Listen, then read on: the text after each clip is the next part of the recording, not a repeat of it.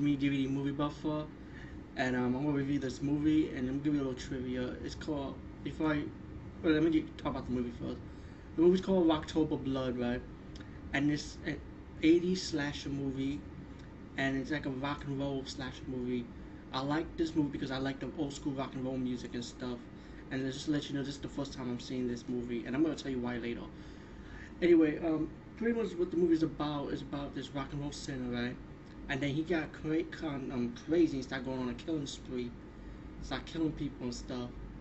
So later on, as he got executed, the band is formed today with his old band with the singer that survived the attack.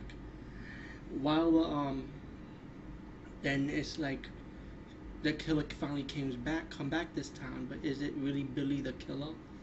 See, that's the twist in this slasher movie. So this woman have these delusions that he actually does exist, like he actually killing, that he does exist, that he's out after her again, but like her friends in the background don't believe her. While this was going on, there was killings from killing her friends are being killed one by one, you know, and I gotta make this one short because I don't want to ruin too much from it because that's gonna kill the whole movie. Because he's gonna be explaining detail by detail, but so I was gonna leave it as that. Rocktober Blood, check it out.